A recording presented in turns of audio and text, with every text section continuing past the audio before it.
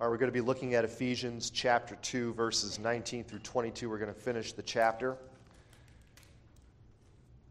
So, Paul writes in verse 19, "Now, therefore, you are no longer strangers and foreigners, but fellow citizens with the saints and members of the household of God, having been built on the foundation of the apostles and prophets, Jesus Christ himself being the chief cornerstone, in whom the whole building, being fitted together, grows into a holy temple in the Lord, in whom you also are being built together for a dwelling place of God in the Spirit." So again, just a brief recap. Last time we looked at verses 14 through 18. Really, verses 11 through 22 is one main thought. You can break it down, and we have broke it down into three smaller sections because there's quite a bit of material here. You can take a more overview look of it, but we've been taking a somewhat deeper dive on it. But again, what Paul is getting at here in verses 11 through 22 is this concept of the building of the church, the building of the one new man in Christ, the building of this, as we saw in verse 22, in verses 21 and 22, this holy temple to the Lord. I'm going to mention this a little later, but Paul uses three main metaphors to explain the church, and all three of them are found in the book of Ephesians. We saw earlier in chapter 1 that the church is the body of Christ. We've seen that in other contexts in 1 Corinthians 12, in Romans 14, or Romans 12 as well. The church is the body of Christ. Here we see the church is the temple of God. Later on in chapter 5, we're going to see that the church is the bride of Christ. All of these metaphors explain, in part, this relationship that Christ has with the church. Head to body, bridegroom to bride, and then, of course, being God himself and the temple, his dwelling place. So we're going to see that really here. But these verses, again, Paul is talking about how this plan that God has set forth, this eternal decree that he set forth that we saw way back in chapter 1, verses 3 and following, where he says, "You were chosen before the foundation of the world." So before there was a world, before there was anything, it's kind of almost, you can't properly speak of before when there was no time at that point, but before, for our own sakes, before there was anything, God had purposed to choose a people in Christ. Now in chapter 2, we're seeing that plan take effect in the world as dead sinners are made alive. We're seated together with Christ in the heavenly places. And then we are saved by grace through faith for the good works that God has prepared before us. And now he talks about this idea of Jew and Gentile, how those who are far off are brought near. You're brought near by the blood of Christ. So that is the leading up to this passage here in verses 19 through 22. And now he's going to conclude this section by calling the church here this temple, a holy temple in the Lord, which is how I titled the lesson. So we're going to see this temple motif. I've mentioned this again also in other contexts, this idea of the temple, God dwelling with his people. That is sort of, in a way, the underlying purpose of everything is for God to dwell with his people. It was the purpose of creation in the first place, where he creates a garden temple to dwell with mankind. When man sinned, he had to be kicked out of that temple, but everything has been working to bring that reality back full circle to God dwelling with his people. So that's why you have, when you look at the Bible as a whole, on the bookends, Genesis 1 and 2 and Revelation 21 and 22, you have God dwelling with his people in the garden and in the new heavens and the new earth.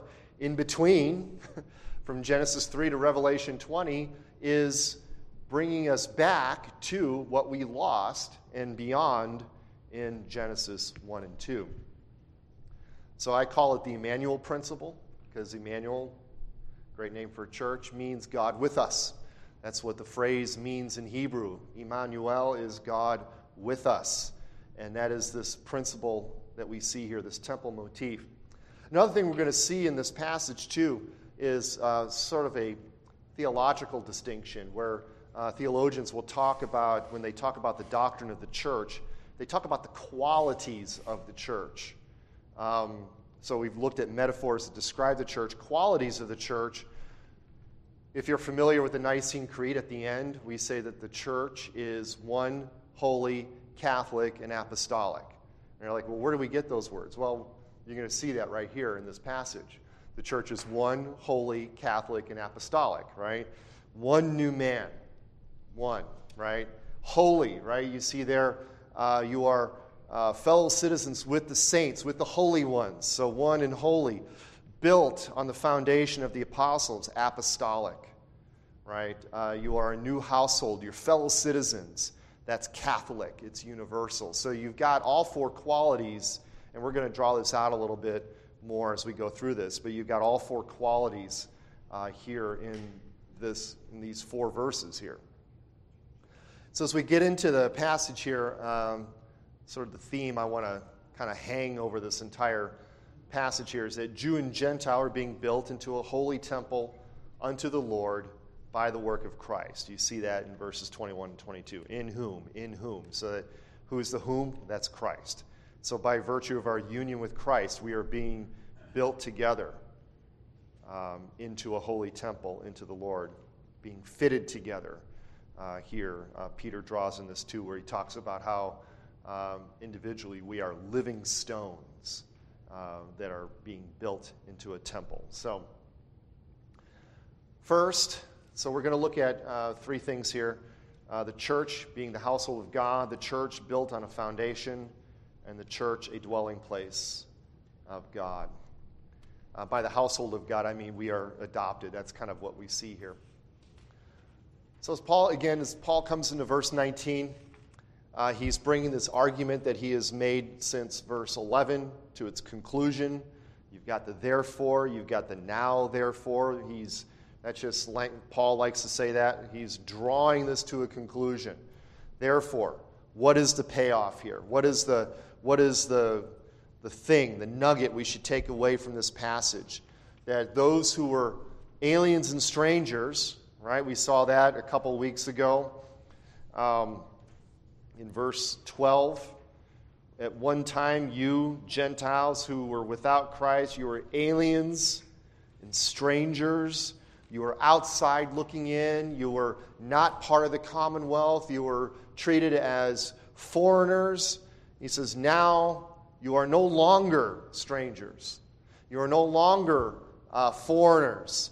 Those words there, xenos, we looked at that. That's stranger, that's other, that's the foreigners. Think of, I guess the word that you commonly hear is xenophobia, fear of strangers. The two words, foreigners and strangers, are synonymous, but they do have some slightly different nuances to them. One of them suggests a foreigner in the sense of one who is passing through and staying for a temporary amount of time until they can move on. The other one suggests strangers and foreigners who are coming in who are seeking citizenship, but they do not have the full rights of citizenship. So you've got that, both concepts here. The Gentiles, those were the people who, in the old economy, in the old covenant, were outside of everything that was contained within the covenant community of Israel. They were foreigners, they were strangers, they were without Christ, without hope, they were without the covenants, without the law, all of those things. I'm drawing not just from Ephesians, but from other passages as well. Romans 9, Romans 3, he talks about that there. But now, because they've been brought near, because those who are far off, Christ preached peace to them, to those who are far off, and they've been brought near, not because of their own work, but by the blood of Christ they've been brought near. Now they are no longer strangers. Now they are no longer foreigners. But what are they? They are fellow citizens. Right? Paul, you don't necessarily see it In the English, you might infer it, but Paul is using a lot of compound words in the Greek here. And there's one prefix that he's been putting on a lot of words, and that prefix is the prefix soon, which in Greek means together, right? Think of synergy, working together. And this word is sumpolites, which means fellow citizens, possessing the same citizenship.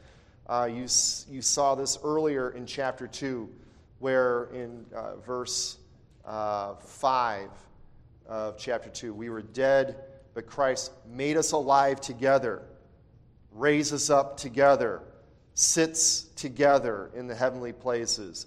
Now, fellow citizens. So Paul is using this togetherness. So not only is this talking about a work of God by himself, but also you've got this idea of the communion of the saints. We are being built together. We are fellow citizens. He is making one new man from the two. We saw that in verse 15 last week. One new man from the two.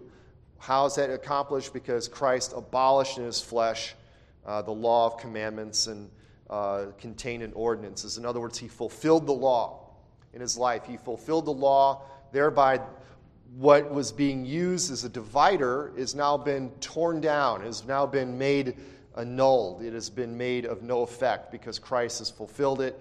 That barrier is now gone, and now the two can come together in one new man, and we can be fellow citizens with the saints, literally fellow citizens of the saints. So this is speaking of Gentile inclusion, Gentile addition, fellow citizens. Other translations, NIV says, you are fellow citizens with God's people. New Living Translation, you are fellow citizens with God's holy people. So, in other words, the Gentiles are being included in the commonwealth. They are fellow citizens with the saints who are the Jewish people. We are now one big community. So again, remember I was talking about the qualities of the church. One, the church is one. It is no longer Jew, Gentile, Greek, slave, barbarian, free, all these things. It's one new man. That is what Christ is doing in the church. He's building up. He's taking those who are far off. He's taking those who are near, and he's making one new man. One new man. One body. And it's a holy body, too. Not because of our own inherent holiness. It is a holy body in the sense that we are set apart for God's purposes. It is a holy body because we are saints. Again, don't think of like the Roman Catholic idea of saints where you have to work so many miracles and live a holy life. A saint is one who is sanctified by God. A saint is one in whom the Holy Spirit dwells. So we are one and holy. Now, some like to argue that Reformed theology teaches something called replacement theology. And I'm not here to say that I don't know of, that no one has taught that. I have not read of any Reformed person who teaches that. I'm sure there are some. I have not read one. But it is a common misconception to say that Reformed theology teaches the replacement of Israel. And that's not what that couldn't be further from the truth. I think what Paul is saying here when he says the Gentiles are fellow citizens, he's not talking about replacement. He's talking about expansion. He's saying that that wall has been broken down, and now the Gentiles can come in, and now we're building one new body. The fact that many Jews have rejected this is not replacement. That's the hardness of their own hearts. Paul talks about that in Romans 10.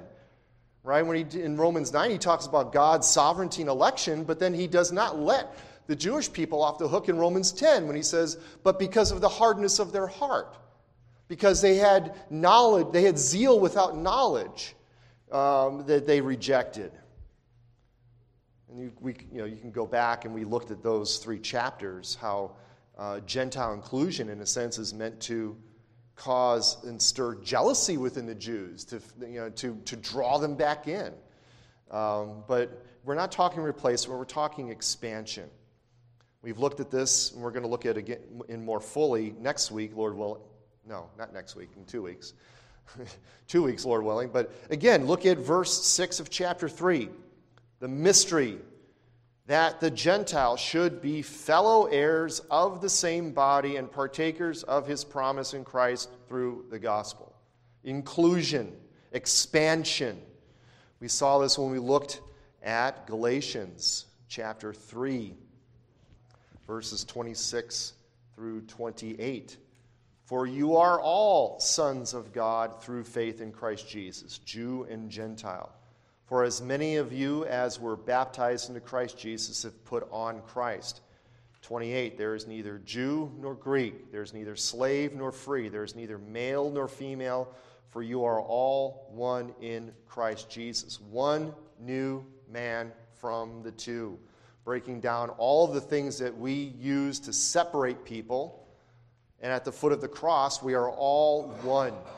It's not to obliterate ethnic identity. It's not to obliterate gender identity. It's not to obliterate class identity. But at the foot of the cross, in Christ, those distinctions don't matter because you're all one in Christ.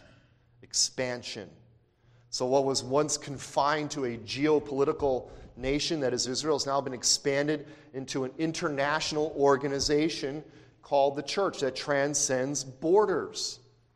That's why, he says, those who are far off, Christ preached peace to those who are far off. He preaches peace to those who are near, bringing them together. That's why the marching orders of the church are to go into all the nations and make disciples. That's why in the book of Acts, the mission of the church is explained in expanding circles of influence from Jerusalem to Judea and Samaria to the ends of the world. It's an international organization. Hence, the church is small c Catholic. I always thought it was kind of a oxymoron to say Roman Catholic, because you're saying something is universal, but you're confining it to a region.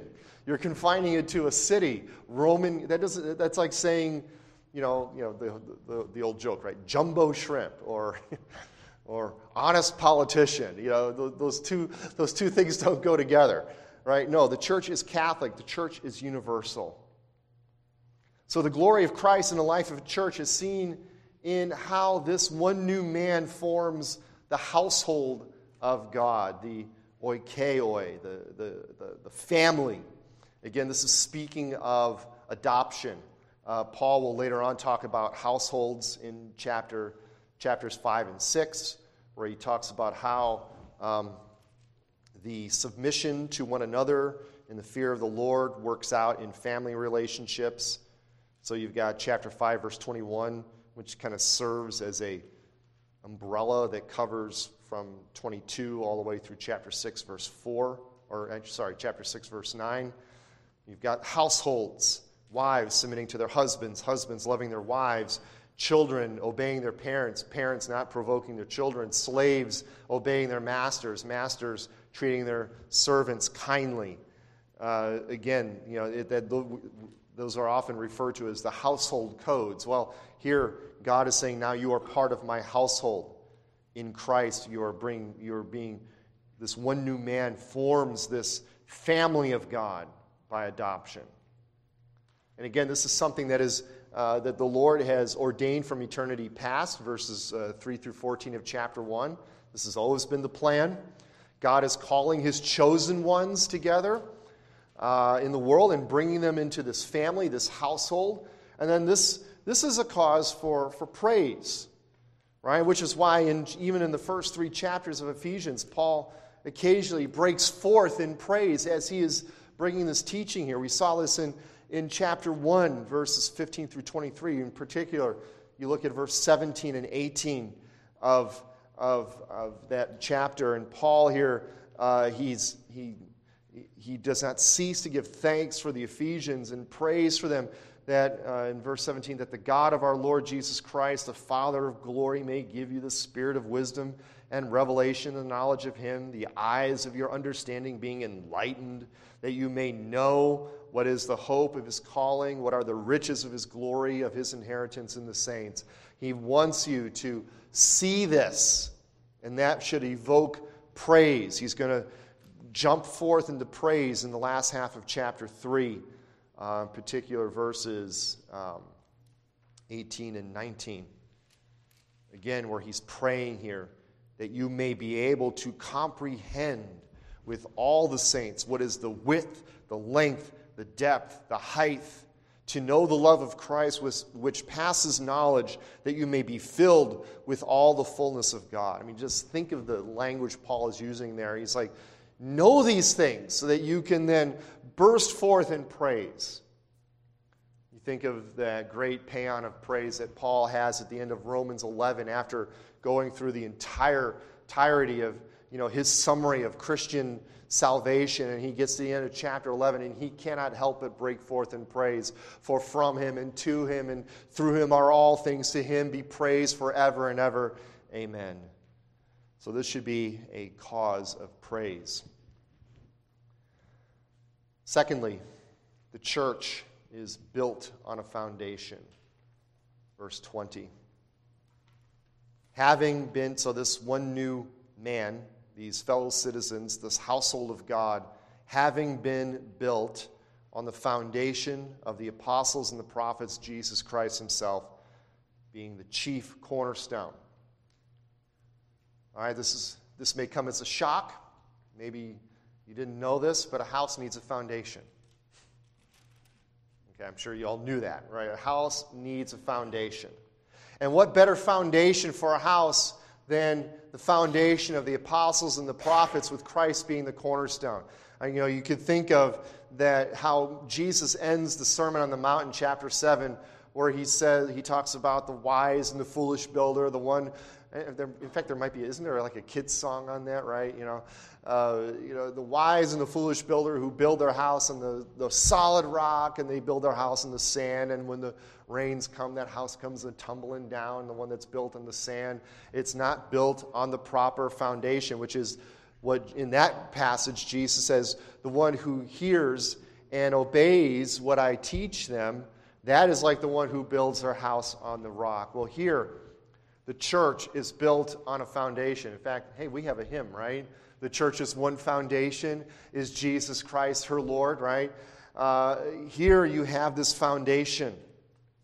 And that foundation is Christ is the chief part of it, but it's also built on the foundation of the apostles and the prophets. Now, many want to build the church on some other foundation. You've seen this, right? Churches whose foundation is, let's say, the charisma or the personality of their lead pastor, right? You see these big mega churches, and almost always they're because you've got a charismatic, I don't mean charismatic in the, speaking in tongue sense, someone who's got a lot of charisma, leader who attracts a bunch of people, and then oftentimes what you see is when that person dies or retires or has to leave because of scandal, whatever the case may be, the church ends up splitting up, right? There are some who want to keep it going. There are some who want to follow the next new guy, and then there's some who just leave and they go off wherever. So you've got churches built on personality. You've got churches built on programs, right? You go to a church and they've got a program for everything. For the youth, 1 to 3, 4 to 6, 7 to 9, young adults, young kind of middle-aged adults, older people, young, married, single, this, that, college age, high school, all these programs. You got churches that are built on politics, and I don't necessarily mean like Republican, Democrat. I'm just talking about, the church just acts kind of political. You remember when we looked at 1 Corinthians. Now, this is not the foundation, but it's how you build on the foundation. But there in that chapter, Paul is rebuking the Corinthians because of their divisions. And he says, first of all, you have to realize you are separating on teachers. The teachers, we're just the ones who build. The foundation is Christ. And we have to be careful on how you build on that foundation. He talks about the gold, the silver, the precious stones, or the wood, hay, and the stubble. So not necessarily speaking about the foundation, but how you build on it. But the foundation supports the structure, and if the foundation is bad, the structure is in danger. Not to plug Answers in Genesis because they don't pay me, But one of their teachings, oftentimes they talk about, what are you building your foundation on? What are you building your beliefs, I should say? What foundation upon which are you building your beliefs? Is it what man says, or is it what God's Word says? That's why they're so critical of defending the Bible from Genesis 1, verse 1, because it's the foundation. Those opening chapters of that opening book form the foundation of our entire faith structure. And if that foundation is ruined because of man's opinions of whether it's millions of years, whether it's evolution, whether it's genders, whatever, if you change out what God's Word says and you put it on man's opinions, that's the shifting sand. And then it doesn't matter what you say about Christ and salvation and love and such, because you're built on a foundation of lies and half-truths and all kinds of things. How do you build on the foundation? And what kind of foundation do you have? Now note here, Paul says that the household of God is, I know this is bad English, is having been built. So you've got that, in a sense, that passive nature to it. We don't build the church. The church is being built, having been built. The church doesn't build itself. We don't build the church. Who builds the church? Christ builds the church, right? Matthew 16:18, where he says, on this foundation, the foundation of Peter's confession that Jesus is the Christ, upon that foundation, I will build my church. 1 Peter chapter 2.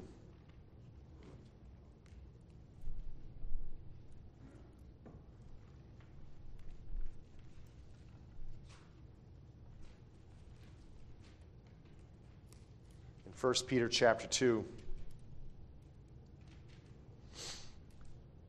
in a similar language that we see here in Ephesians chapter 2. 1 Peter chapter 2, Peter,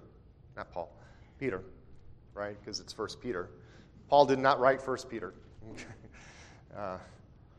Peter says in chapter 2, verse 4, coming to him, that is Christ, as to a living stone, Christ is a living stone, rejected indeed by men, but chosen by God and precious. You also, as living stones, are being built up. Again, you got that same language, right? Having been built. You are being built up. A spiritual house, a holy priesthood, to offer up spiritual sacrifices acceptable to God through Jesus Christ. Jesus Christ is not only the foundation, he is the architect of the church. He builds the church. Again, going back to 1 Corinthians 3, Paul will say that he and Apollos and all the other teachers, we work under him. He is the master architect. We also are co-laborers, but we work under him. But notice, it's not the foundation is Christ by himself. Christ is the key part of it, but the foundation is the apostles and the prophets. Now, there's some debate here as to what kind of prophets are we talking about. Are these the Old Testament prophets? More than likely not. We are talking here about New Testament prophets. How do you know that? Well, if you just look over at chapter 4 of Colossians or Ephesians, here Paul, quoting from, I believe it's Psalm 69, in verse 8, he quotes Psalm 68. Psalm 68:18, he quotes there, when he ascended, that is Jesus. He's bringing an interpretation of Psalm 68 that you might not have normally noticed if you read Psalm 68 by itself. But here, under the inspiration of the Spirit, he says, when he, that is Jesus, ascended on high, he led captivity captive and gave gifts to men. So when Jesus ascends on high, he says he gives gifts to men. So he's using this in the context of spiritual gifts, right? Then you could, verses 9 and 10 are parenthetical. He's dropped down to verse 11. He says, and he, that is Christ himself, gave some to be apostles, some prophets, some evangelists, and some pastors and teachers. These giftings to the church are the apostles, the prophets, the evangelists, the pastors and teachers. And then you'll see, what do? They equip the saints. They They edify the saints. They do the work of the ministry. They do all these things. But these are given to the church. Apostles, prophets. If these were the Old Testament prophets, you might think that he might change the order, talk about the prophets first. I'm not saying that the Old Testament prophets aren't foundational, but in this new covenant era, these are also New Testament prophets. These are people who spoke prophetically. Again, 1 Corinthians 12:28. We looked at this when we looked at 1 Corinthians some time ago. But in 1 Corinthians 12:28, again, here we see, and God has appointed these in the church. So this is specifically speaking about the church age. First, apostles. Second, prophets. Third, teachers, and so on and so forth. So these are New Testament prophets. Second thing you might want to ask, and we kind of looked at this in times past, are the apostles and prophets still functional today? I would say no. Yeah, question. Could that not still be inclusive with Old Testament prophets? Because the Old Testament prophets prophesied Christ coming in what he would do. I don't want to say it's not. I think they are foundational as well, but I think that 1 Corinthians 12 talks about how he gave to the church apostles and prophets. Yeah, I mean, we would be foolish to say that the Old Testament prophets were not foundational, right, as well. But I think specifically he's referring to New Testament prophets in that. Yeah, it's a good question. I don't want to be dogmatic on that, But are these apostles and prophets functional today? And I would say no. Why? Because they're foundational. Once the foundation is laid, do you lay it again?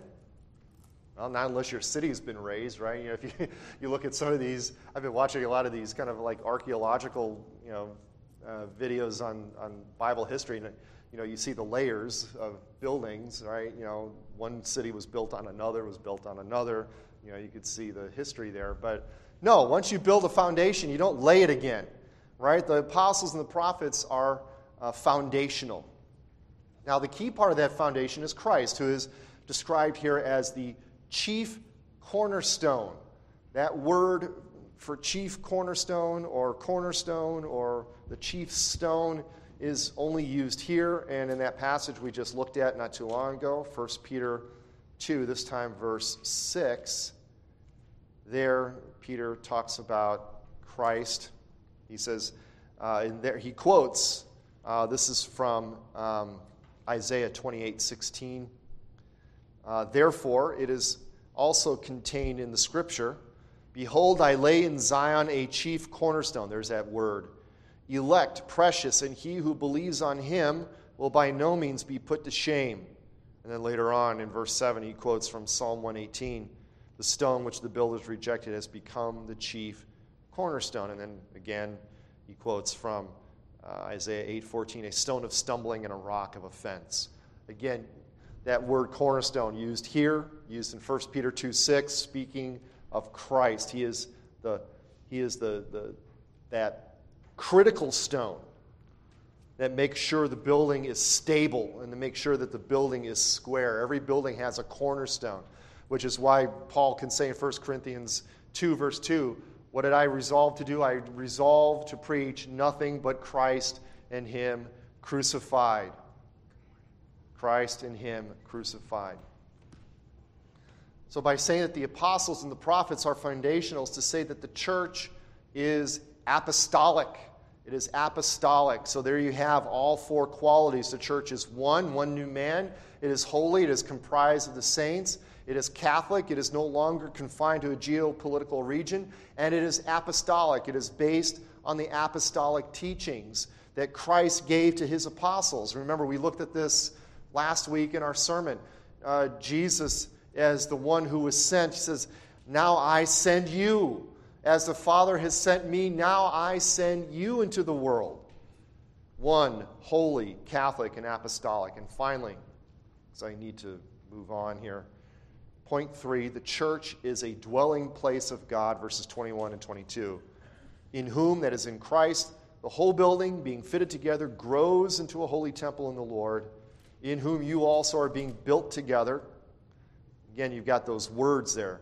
fellow citizens, fitted together, built together. All of those have that soon prefix, in whom you are being fitted or built together for a dwelling place of God in the Spirit. So Paul concludes chapter 2 of the book of Ephesians by saying that the church is a holy temple. A holy temple. In fact, that word there for holy temple speaks of the word in Greek, naos, means the holy place. Not just the temple grounds as a whole, it's the holy place where all of the work was done, the prayers, the offerings, the atoning sacrifices. The church is now the naos, is the holy temple unto the Lord. Of course, the in whom points us back to Christ in verse 20. Jesus Christ is the cornerstone, and then in whom now the whole building is being fitted together. So you've got union with Christ, communion with the saints, being fitted together, being joined closely together. That's what the word literally means. If you look at chapter 4, verse 16, from whom, again, Christ, the whole body being joined and knit together by what every joint supplies. So here Paul is using the metaphor of the body being joined together by the sinews and the joints and everything that joins a body together. Well, here he's saying now you are being fitted together. And notice growing. The church is, even though he's using the metaphor of a temple, there's that organic kind of concept there. Growing. The church grows. Right? If you've been to Europe, you see the architecture of some of these buildings, and you see the layout of the cities. I grew up and lived in Chicago. Chicago's laid out on a grid. Okay, streets are straight. You've got 90-degree angles on the corners, and everything's built out like that. You go to some of these older cities, and the streets go like this, and they're all over the place, and buildings start off like this, and they have additions, and there's like almost sometimes seems like there's no rhyme or reason to how these buildings expand. Well, here Paul again is saying this church is an organic entity. It grows as more and more of those living stones are being brought together and added to the structure. So, holy temple in the Lord. We've got union with Christ, communion together with one another, growing, this organic thing. And as I said, here you have the third great metaphor in the Bible that describes the church. We looked at earlier in chapter 1, 22 and 23, where Paul there says, and he, Christ, put all things under his feet and gave him to be head over all things to the church, which is his body. So you've got the metaphor of the body. I already pointed out in chapter 5, you've got the metaphor of Christ as the bridegroom. Chapter 5, verse 23, for the husband is head of the wife as Christ is head of the church, and he is the Savior of the body. So you've got body and bride there together. Here you've got the church as the temple. The church as the temple. And of course, what is the purpose of the temple? It is to dwell, for God to dwell, in whom you are also being built together for a dwelling place. Chapter 2, verse 22, a dwelling place of God in the Spirit. That's what the purpose of a temple is. So again, in whom, union, we are built together, communion of the saints, for a dwelling place of God in the Spirit. The Spirit is dwelling in the people of God, and this pictures, if you will, what you see in the Old Testament, right? Think of the end of chapter 40 of Exodus. You've got all those chapters that talk about, all the chapters that you kind of skim over as you're reading through the latter half of Exodus. They talk about, the type of yarn they're supposed to make, and the making of the ephod, and the making of this, and the making of that. And you're like, okay, your eyes start to roll back in your head. And then it's all built at the end of chapter 40, and they do an offering, and all of a sudden, the glory cloud of God comes down and dwells over the tabernacle that has been erected. The tabernacle, the dwelling place of God, has been built, and God comes down in his cloud and dwells on it. Same thing in 1 Kings chapter 8, right? No longer is there a mobile tent moving through the wilderness. First David has it in his heart to build a temple, and then God says, no, your son's going to do it. And then Solomon builds the temple. He prays. And in 1 Kings chapter 8, verse 10, again, the glory cloud of God comes and descends upon the newly built temple. The house has been built. God comes to dwell in it.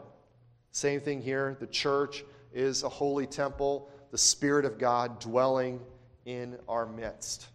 So you have a progression here of this Emmanuel principle I was talking about earlier. God dwelling with his people, typified in the Old Testament, actualized in Christ, right? Christ is God in flesh, tabernacling, chapter 1, verse 14 of John's Gospel, tabernacling with his people, dwelling amongst his people, taking on flesh, tenting with us, right? Actualizing Christ, spiritualizing the church, and then eventually realized in the new heavens and the new earth, where there you see there is no temple, right? You remember that from Revelation 21:22. In the new heavens and new earth, there's no temple. Why? God is there. The new heavens and new earth is the temple because of the dimensions. Again, the dimensions of the new heavens and new earth. It's a perfect cube, which is just like the holy place.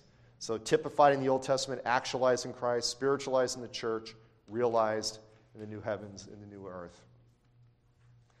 So as we finish chapter 2 here, we see the glory of Christ in the life of the church is realized when all believers, Jew and Gentile, are being built up together, growing in this holy temple of the Lord. The problem, of course, is in our flesh, right? We sometimes work at odds with this Emmanuel principle. Sometimes we work at odds of this building together. Sometimes we like to erect man-made barriers and put up walls and such, and put purity tests in the way. You're not Reformed because you don't believe this. You're not a Christian because you don't believe that, or you don't believe exactly as I do, or so on and so forth. We erect these walls, and Christ is like, no. You are one holy Catholic and apostolic. I'm building my church. I'm adding the living stones. I'm building it up together with one another into a temple. And our takeaway from this is that God is fulfilling his eternal plan that we saw earlier in chapter 1. God is fulfilling his eternal plan. He is working. He is making us alive together with Christ. He is drawing us near by his blood. He is making us fellow citizens. And he is building us up together into this temple. And of course, the good news is that for those who are in Christ, our salvation is secure. Right? I mean, it's not like God's going to say, okay, I put this brick in, and it's like, I don't like that brick anymore. I'm going to knock that brick out. I'm going to put another brick in. No. Once you're here, this is again, is accomplishing all things according to his purpose. Those who are far off have now been brought near. I want to close at least the lesson part of this. If you look at John chapter 6, it talks about the security we have here in Christ. John chapter 6, verses 37 to 40.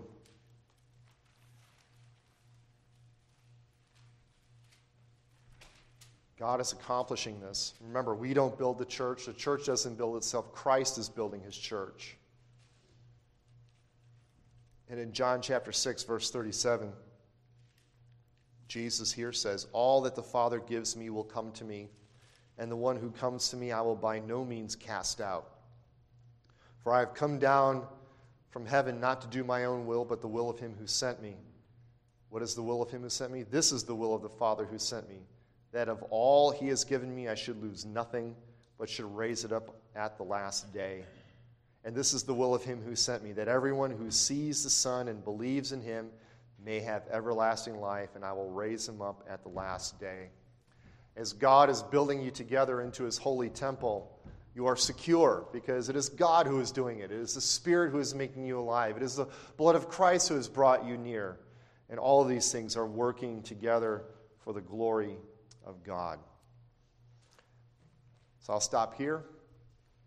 Next time, in 2 weeks for me at least, we will have Sunday school next week, just won't be me.